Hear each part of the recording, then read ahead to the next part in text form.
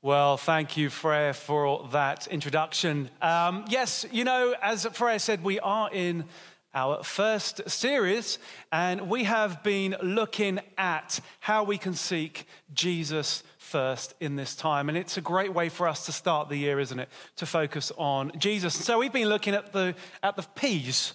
The first one was peace, how we can seek Jesus for peace, not of this world. What does that mean? A peace that's not based on circumstances, based on the things around us, which are very uncertain and unstable, as we know oh so well, but a peace which is secure and steadfast and based on Jesus who never changes. And then last week we looked at the second P, which was protection. All nod your head. Yes, you remember. That's good. Protection. That the Lord not only promises to protect us, but an eternal protection, that we are sealed for the day of redemption. And we looked at that. Now, if you missed any of those talks, you can catch up online, thevineyardchurch.co.uk/talks, and you'll be able to catch up on that. So where are we at? Well, at the start of this series, I said there were 3 Ps, but actually the Lord's given me 2 more.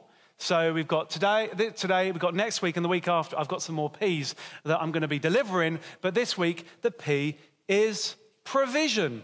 Provision. Now, when we talk about provision, I think there are certain things that come up in our mind that are almost like blocks, mental blocks around, well, hold on, God can't provide because. And so what I want to do in this talk is look at 5 blocks to his provision. 5 things that come up in our minds that block when we think about provision. But before we do that, what I want to look at first is just look at 2 things around provision. The reality is the subject of provision is a very big topic.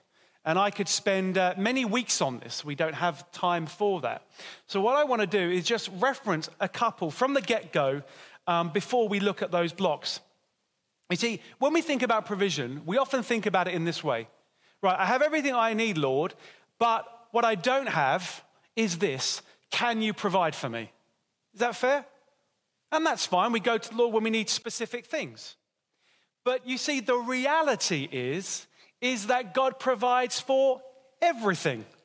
It's not like I provide for certain things, and then when there's a gap, Lord, would you come and provide? It's not like that. We know that everything comes from God. Let's look at James 1:17.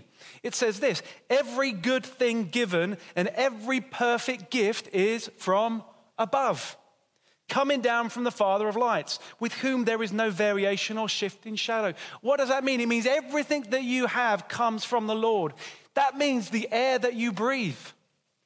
That means your heartbeat. That means the earth that you stand on. And so when we think about provision, it's not about, I have a gap, Lord, will you fill it? It's about recognizing that every good gift comes from him. And so what should that mean for us? It means that when we get on the topic of provision, it should always cause us to move into thanksgiving. It should always cause us to say, thank you, Lord, for what I have. I have the habit of whenever we get the shopping delivered and the fridge is full, I always make a point of saying, thank you, Lord, for your provision of food. Like, what parts of your day, what parts of your activity can you put things in to say, thank you, Lord, for this. Thank you, Lord, for that. Thank you for my family. Thank you for my friends. Because as I said, everything comes from him. So that's the first thing I want to put out there. The second thing, and a few weeks ago, it came up in the chat. We were looking at what is the difference between a need and a desire, or need versus greed. And I think this is probably one of the biggest issues when we think of provision. And what I want to say is this. We need to understand that just because we ask God for something, for a perceived need, doesn't necessarily mean it's right for us. It doesn't necessarily mean it's right for us. Or it may mean that actually the thing that we think we have a need is an outworking of greed. And so sometimes God will not provide that thing that we think we need because the reality is it isn't a need for us and isn't best for us at that time. Only recently, my little boy would say, Daddy, I need this latest toy. Do you really need it, son? You'd like it. And hey, I'd like to give it, bless you at the right time, but you don't need it. Listen, if my little boy had his way, he'd have a motorbike on the drive right now. But I know that a motorbike's not necessarily what he needs right now. You know, it says in James that when you ask, you do not receive because you ask with the wrong motives, that you may spend what you get on your pleasures.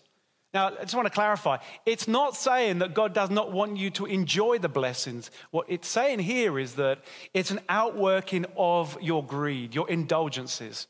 And so I think there are, as we mature in our walk with the Lord, a conversation with the Lord around, Lord, do I really need this? Lord, it says in your word, you will give me my heart's desires. Would you place those desires on my heart?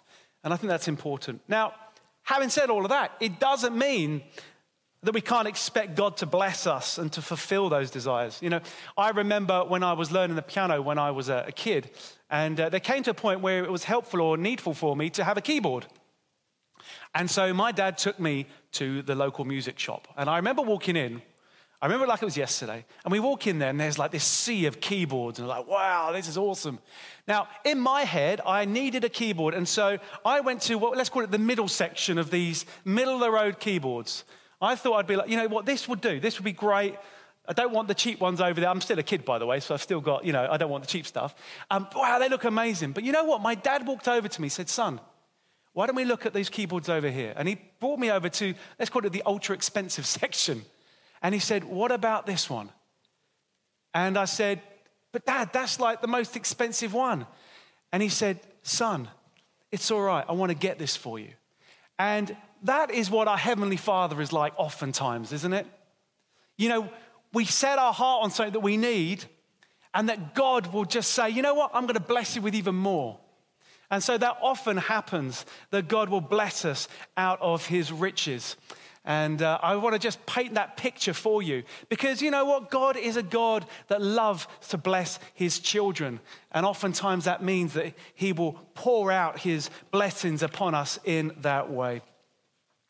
Now, before I move onto those blocks, I want you all to get a piece of paper. If you're at home, get a piece of paper and a pen. And I would like you to write down, and you can do this as a couple if you're a couple or a family or individually, what is that which you need from the Lord? Why don't you do that now? Maybe if you've got your phone, you can type that out. Because we're going to look at this later. What do you need provision for at this time? Give you a couple of moments to do that. Have you done that? What do you need provision for at that time? Okay, if you've done it on a piece of paper, fold it up. We're going to come back to that later. Or if you've typed it out, that's great. You can save it.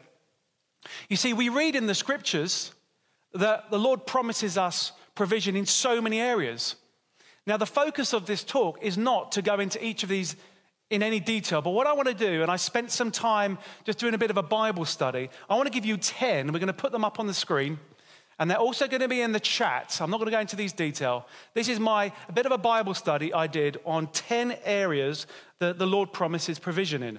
And you'll see that I've given you 3 verses on each as a starter for 10 that you can take and do your own Bible study on these. You know, with the internet, with all the apps that we have, it's not difficult to search out the scriptures. And I want to encourage you to do that. But this includes basic needs, you know, food and shelter, fruit. What do I mean by that? Peace, love, joy, all of those things.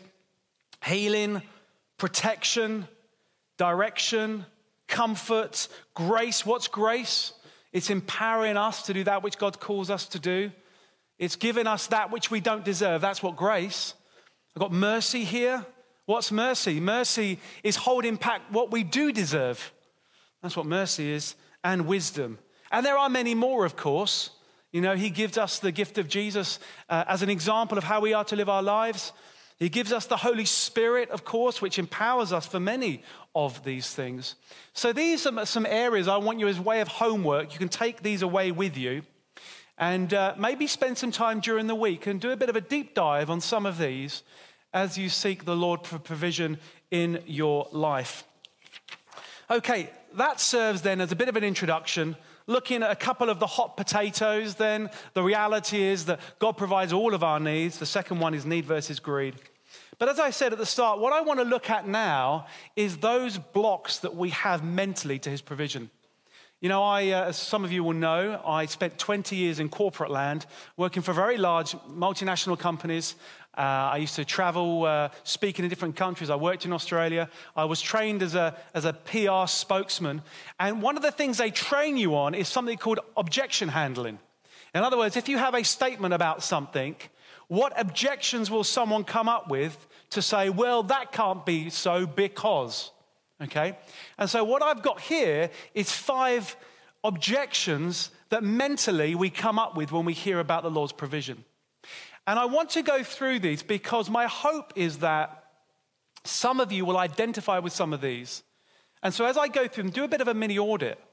And at the position right now that the provision is there, but like that guy hanging on a cliff, you're saying, no, I'm waiting for God. And lastly, sometimes we just don't know. That disappointment, we say, Lord, I just don't know why. There is no reason, it seems, but I trust you. We need to get to that place of, I trust you, Lord, that you know what's best for me. Okay, so that's as I land this plane. Those are the 5 areas that oftentimes become a blockage when we think about provision. 1, I'm undeserving. That might be shame and guilt. Number 2, the Lord doesn't provide for me in the way or in the time I expect it, and I've just referenced that now. Number 3, he knows what I want anyway, so why ask? Maybe that's you. Number 4, he is unable to come through. You're looking at God through your circumstances. You're not looking at your circumstances through God. Number 5, I've been disappointed before, so why ask again? Now, what I want us to do now is I want you to get the piece of paper that you wrote what you need provision for, or get that thing out that you've typed out. And what I want to do is I want to pray in a moment for that provision with you. Before I do that, I want to answer the question, how is it that God is able to provide for us? Let me tell you why. Because he provided his son Jesus on the cross. All things are possible because of God's ultimate provision, the sacrifice of Jesus on the cross. And I want to say this morning, and I say it every week, if you have yet to accept the provision of God's only son, Jesus, for your life, in order that you can have new life and eternity with him, then this morning, don't look the other way and say, I don't want to take up that provision. And how do you respond? Well, you respond in this way by saying, I need you, Jesus. I recognize that I am a sinner. I recognize that I have fallen short. You know, it says in the scriptures, we've all fallen short of the glory of God. And so, Lord, would you forgive me for my sins? And I recognize and I declare that you are Jesus, my Savior, that you have come to save me. And if that's you and you just prayed that, I just want to say that our team would love to pray with you. You'll click on that, raise your hand. Our team are ready to pray with you. But don't miss this opportunity if that's you. Okay, so let's get whatever you prayed for, whatever you've written down, hold it in your hand. And I want to, as you're holding it, I want to give us 4 ways very quickly in which we can respond. First thing is repent of any wrong thinking towards his promise of provision. If any of those have resonated with you and you say, you know what, that's me, then say, Lord, I repent right now for accepting that lie. What is repentance? It means literally turning away from that towards Jesus. The second thing is say, Lord, I'm going to seek you for my provision. I dare to ask. Number 3, respond in thanksgiving to all that he does provide. And number 4, listen to how God can use you to provide for others. Repent for wrong thinking, seek him for your provision, respond in thanksgiving, listen to how God can use you to provide for others.